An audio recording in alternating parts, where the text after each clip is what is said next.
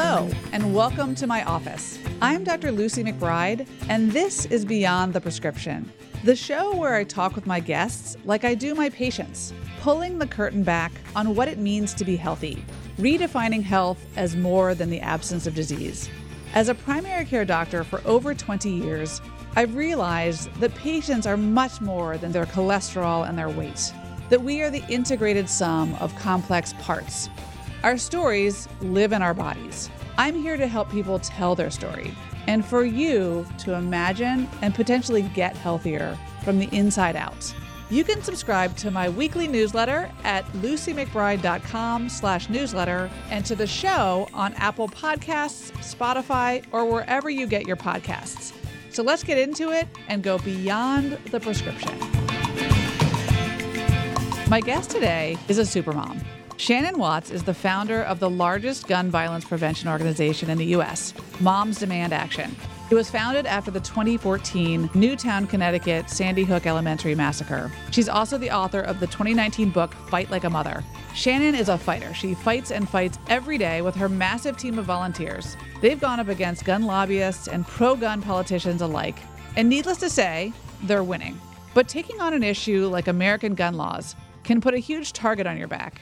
And today, Shannon will share with us what it's like to have a front row seat to some of the most horrific events in our country and how she manages her mental, emotional, and behavioral health in this charged climate. Shannon, thank you so much for joining me today. Thank you for having me. You were a stay-at-home mom on December 14th, 2012. I will never forget that day myself. I remember exactly where I was. I was driving to watch my son, who was then in middle school, sing at a Christmas event. You were watching your television at home, saw with horror what happened to these children and to these families, and took action. You started a Facebook group that went immediately viral.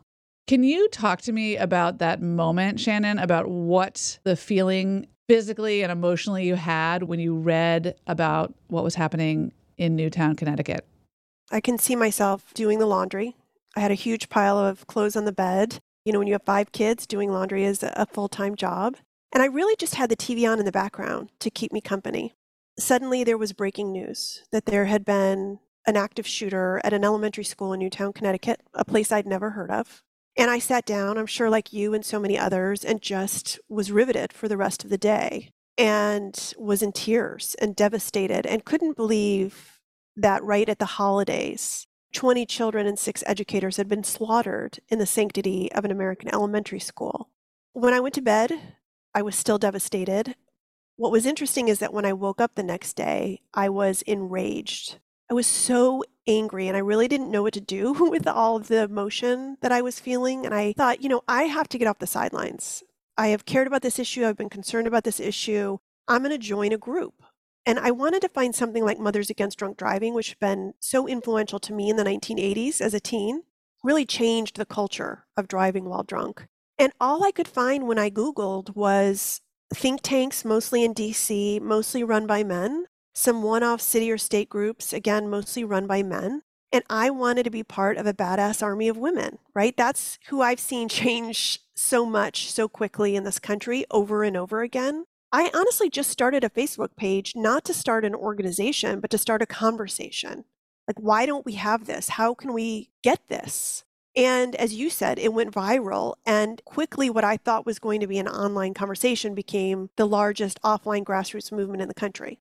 I felt a lot of those similar emotions. I remember arriving at the concert that my son was singing at with the knowledge that this was unfolding in real time as this group of innocent children was singing Deck the Halls with Bells of Holly. The range of emotions I think we all feel when we are watching on TV these horrific events is helplessness. I felt at least completely helpless, obviously devastatingly sad, and angry. Anger is a normal emotion. It's a normal, healthy emotion in the face of trauma.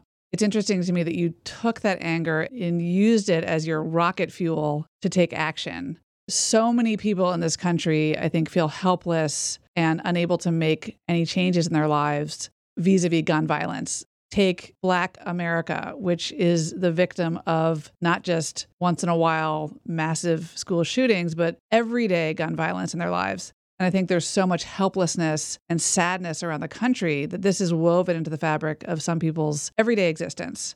How do you think about the anger that people have about gun violence and how they could be helping and what they could be doing? And how do you look at your role as a way to kind of channel people's anger and helplessness?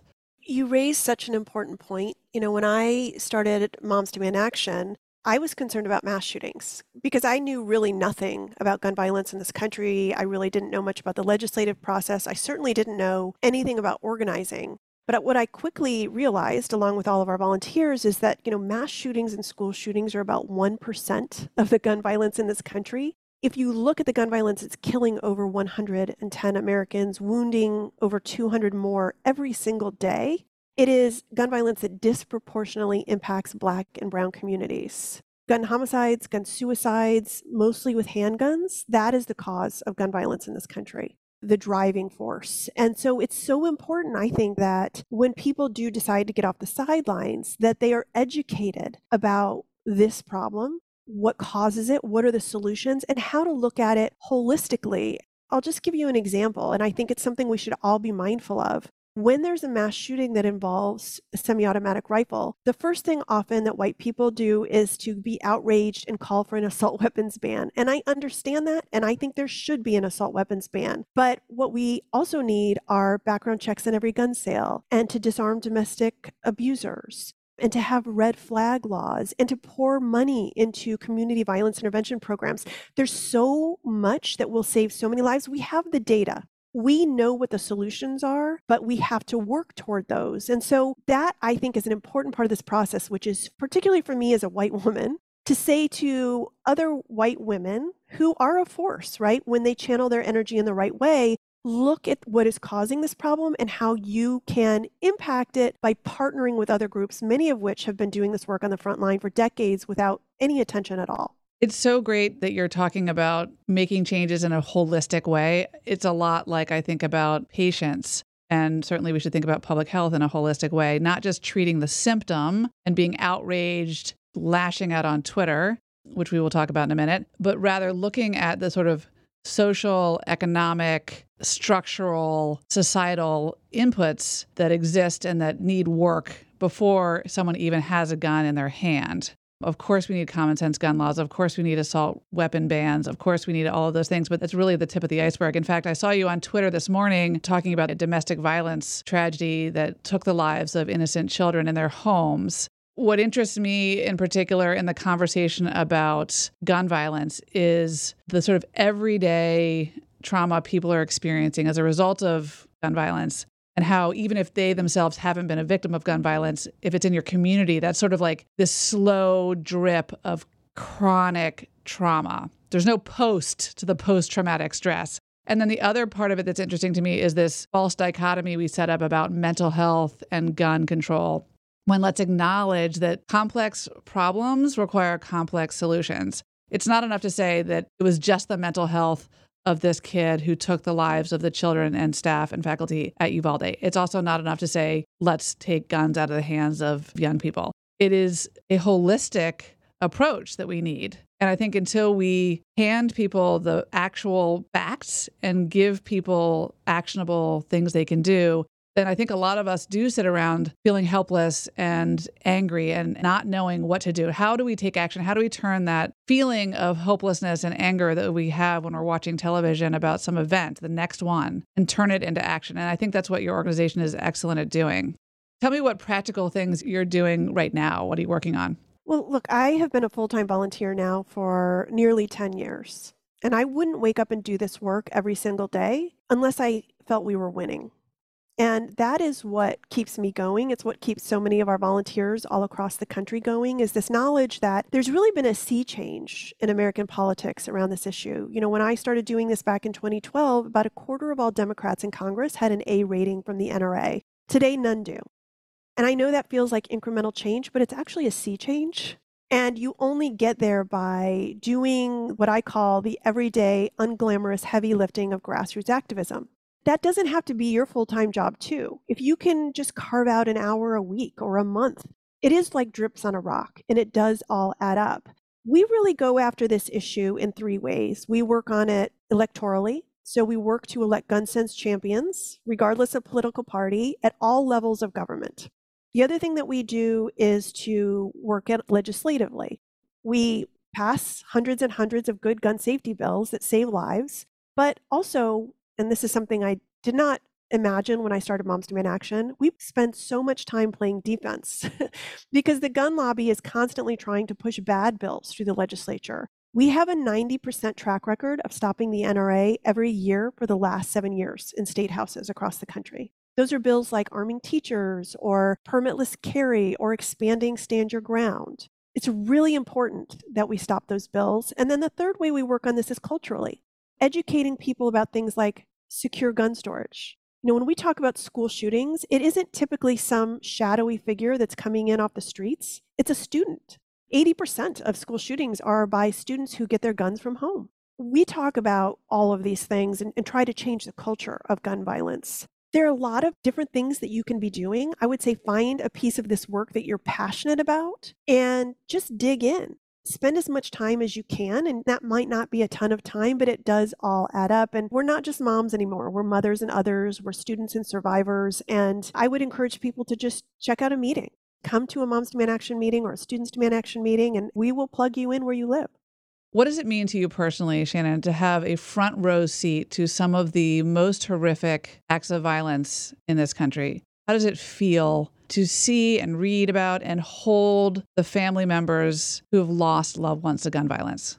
The first thing I would say is, as you mentioned, I am not a gun violence survivor. And the people who wake up and do this work every single day to save the lives of perfect strangers, to prevent other people from going through that same kind of pain, that's heroic. And that's why I'm inspired to do this work every single day. For about 10 years, the first thing I've done when I wake up in the morning is to scan the news and to tell these stories that people wouldn't necessarily read about, right? It's not the mass shootings. It's the kids who were shot as they were walking home from school. Someone who's playing in the playground. It's someone who is shot at a drive-through because of an argument over a fast food order. I do think that psychically that sometimes can wear on me, and it certainly builds up. I have a personality that is very well suited. It's almost like an armor. That same anger that caused me to start this organization is the same anger that sometimes masks or even shoves out of the way the anxiety and the fear and the sadness. Now, there are times when it builds up, and I can remember several moments that honestly I can't talk about, probably without dissolving into tears. Oh, please. I pride myself on making people cry, so bring it. Okay, well, here I go. There was this story about this kid who attacked a shooter at a college, and this kid looks so much like my kid. It was a Christmas Eve, and I spent the whole day in bed crying about this kid. And my husband was kind of like, what is wrong with you?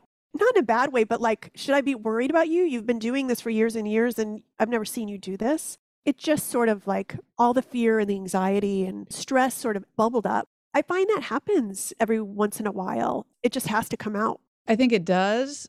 I think that's healthy.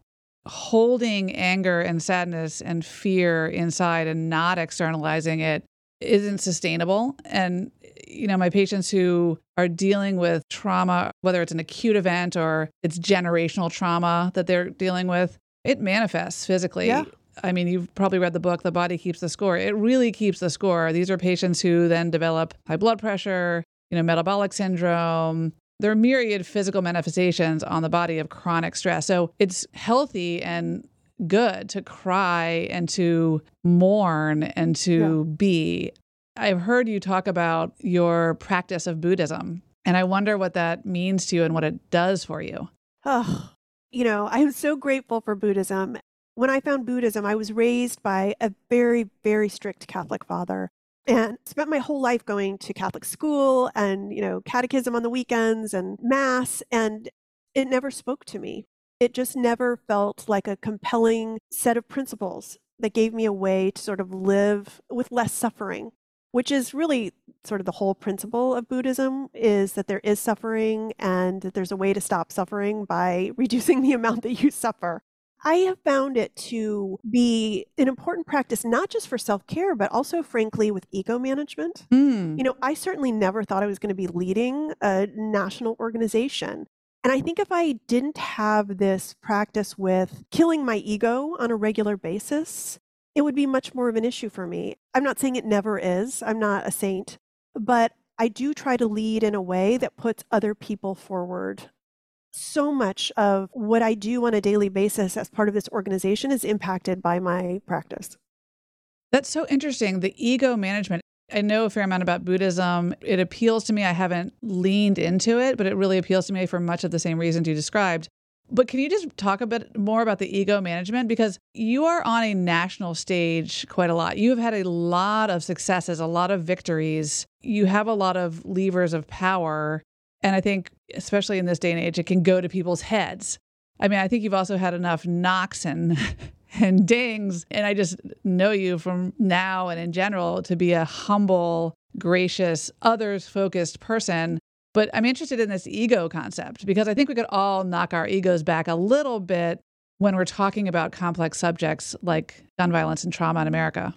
I think it comes from a certain amount of self-awareness, right? So you have to constantly be checking in with yourself to say, am I leading in a way that is kind and good and beneficial, or am I leading in a way that makes me feel better about myself? And again, this is a daily, hourly, sometimes by the minute struggle. And this is for me where meditation comes in.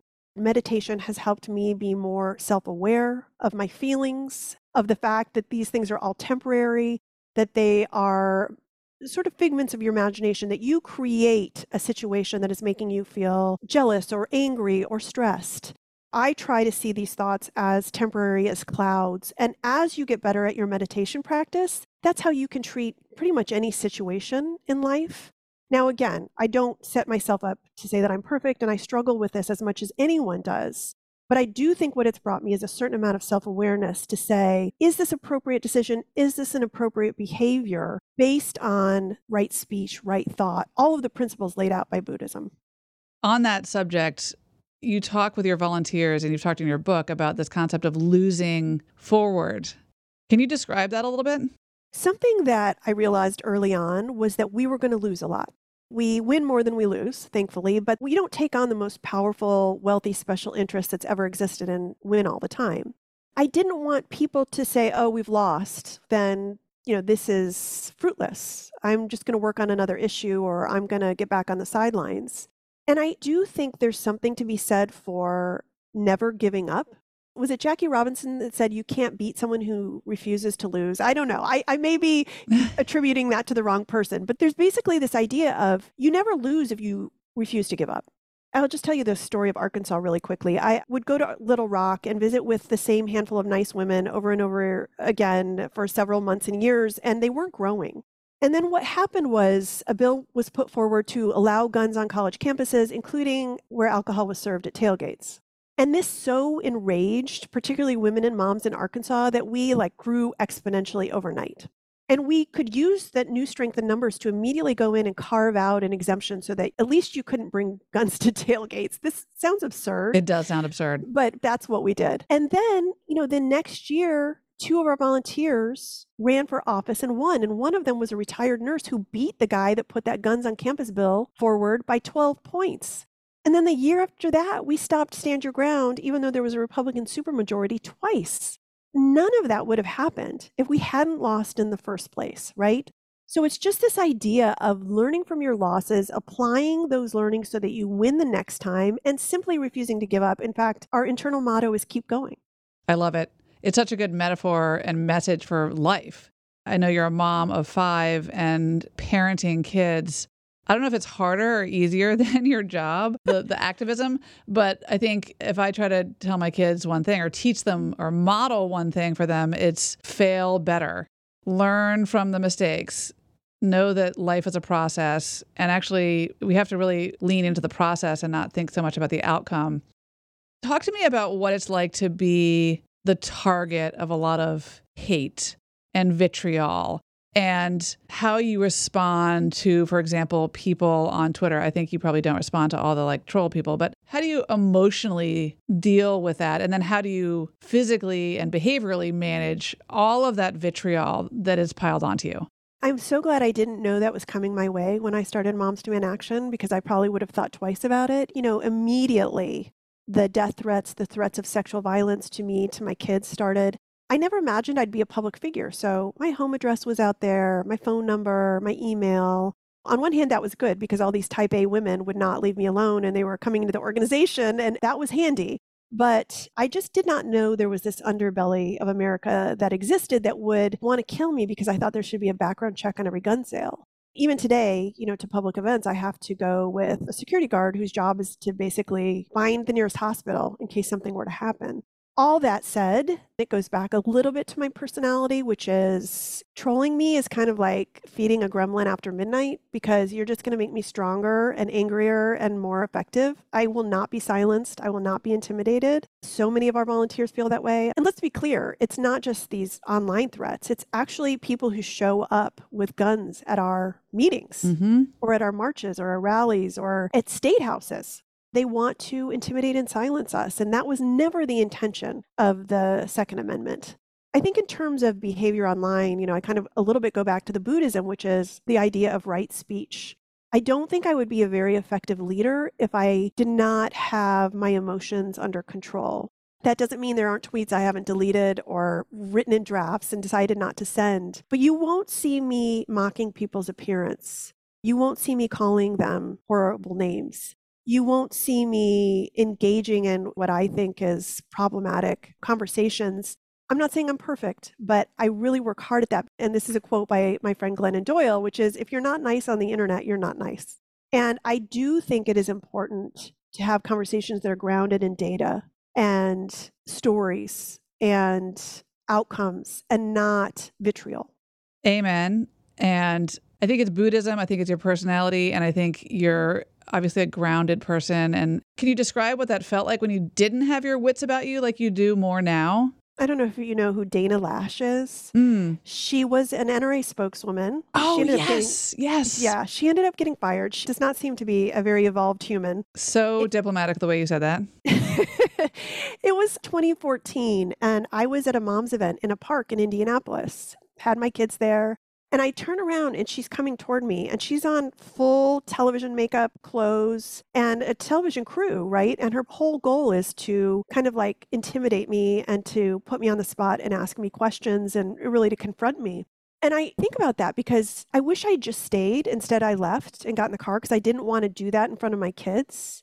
But it was such early days. I mean, I'd only been doing this less than 2 years, and I kind of was scared of her because she seemed to have no boundaries and no filter and no compass in terms of truthfulness. But I do think I could handle that so much differently 10 years later and really put the spotlight back on her. I do think it ultimately backfired on her because there's a video of her trying to like chase me down at a park. Oh, God.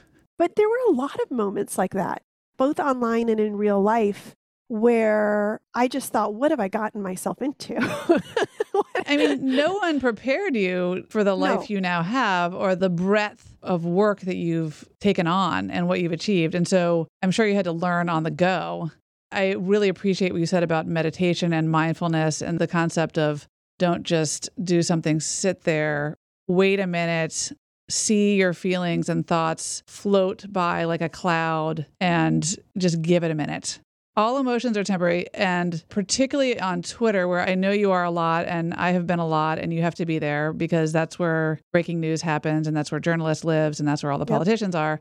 You have to really be measured, and yet you're really busy. And so I think, for me at least, and for a lot of people on Twitter, I think when they're triggered, it's easy to just lash out and say something you then regret. I think it's not only easy, I think it's the way the app is designed. Well, yes, right? exactly. It wants to bring out the very worst in humanity and it rewards you for that. And so it is really important to take a breath before you send that tweet with your hair on fire. I'm not saying I've never done it. I'm just saying that I try to live my online life in a way I won't regret. Tweet like your kids are watching. Exactly. I really want to ask you something, Shannon. My career and really my person is founded on the concept that mental and physical health are inseparable and that mental health is relevant to our everyday health. We all have mental health. It's not an option. You can't like say, I'll be the human who doesn't have the mental health. I'll take the cardiovascular health and the skin health, but I'll bag the mental health part. No, we all have mental health. And one of my goals in my practice, seeing patients every day and then doing my more public-facing work, is to help normalize everyday mental health issues, from anxiety to grief to mood instability, to then help people get the help they need to prevent mental illness. One of my pet peeves, and that's understating it, is when there's a national event like a school shooting, and online you see this false dichotomy. It's the guns on one side, it's mental health on the other side.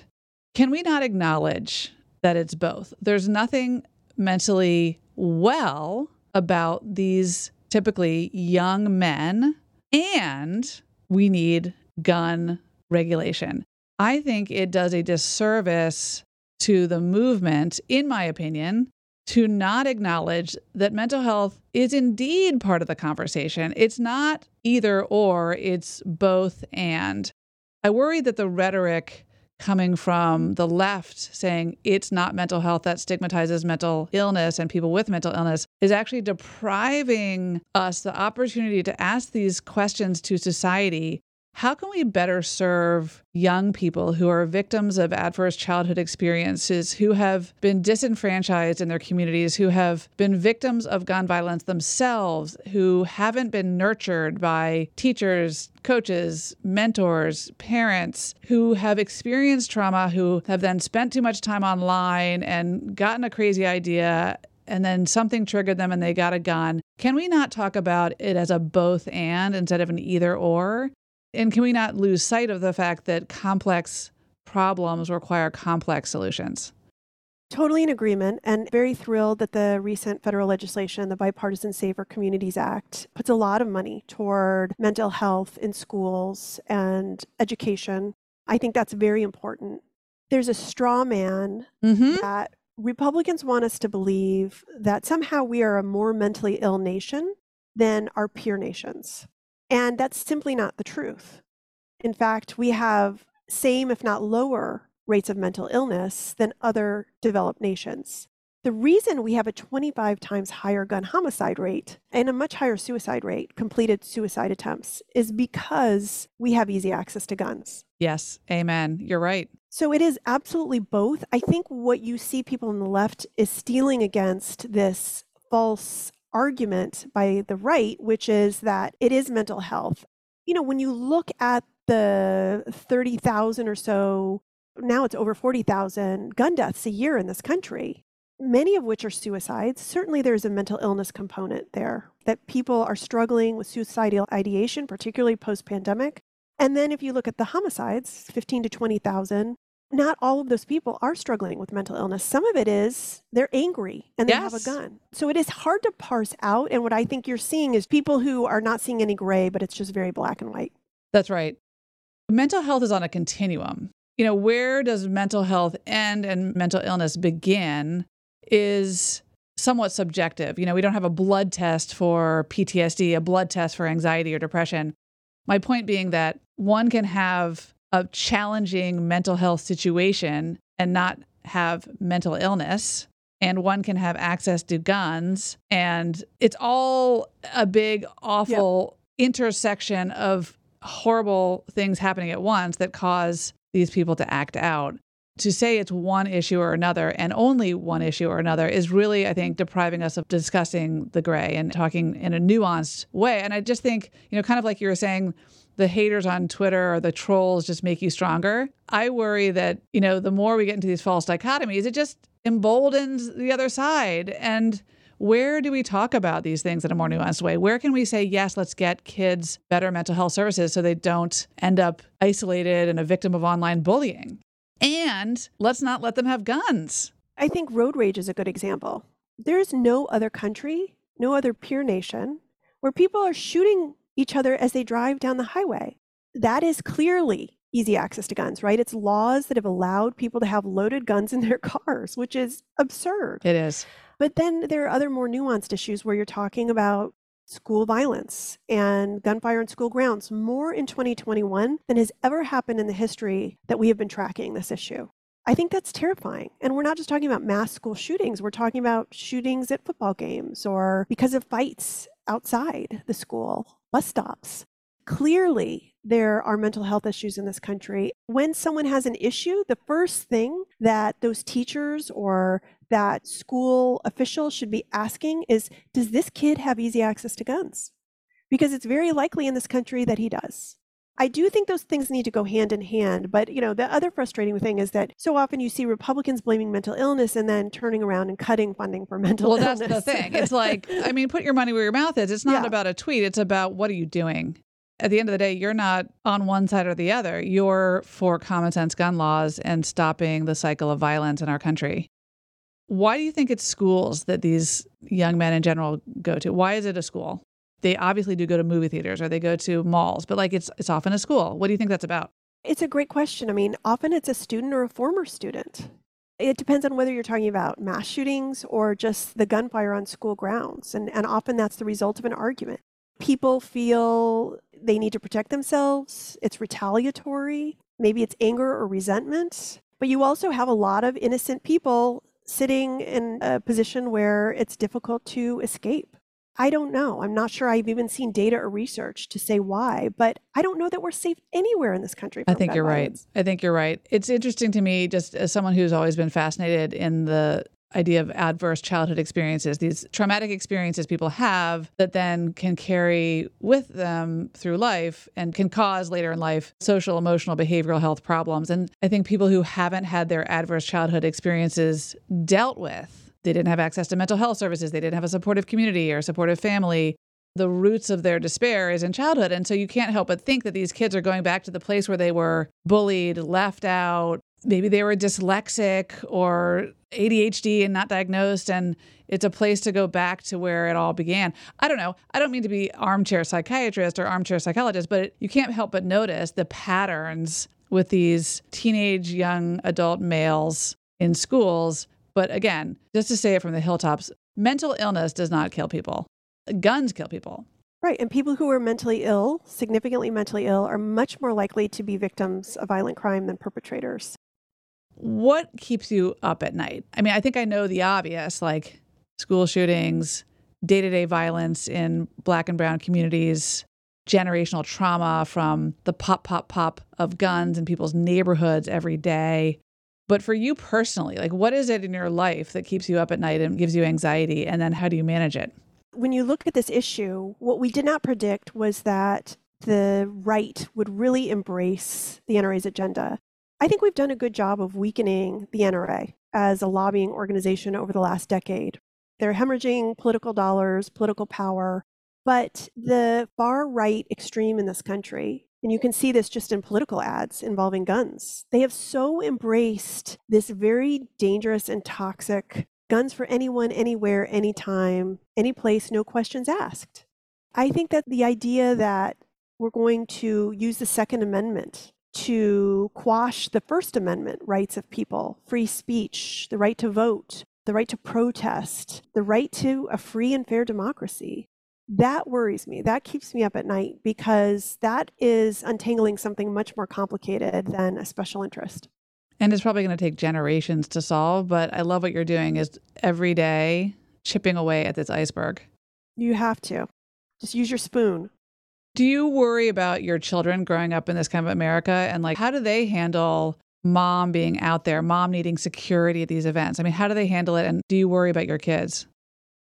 I worry about them, I think, much more than they worry about me. They're teens and young adults. So I think they always were like, oh, I'm so glad mom has a hobby. And it's not us. And, my husband has never really expressed fear either. And I do think that's something very unique because had any of them said, I can't do this, you're causing me too much anxiety or I'm worried, I don't think I would have done it.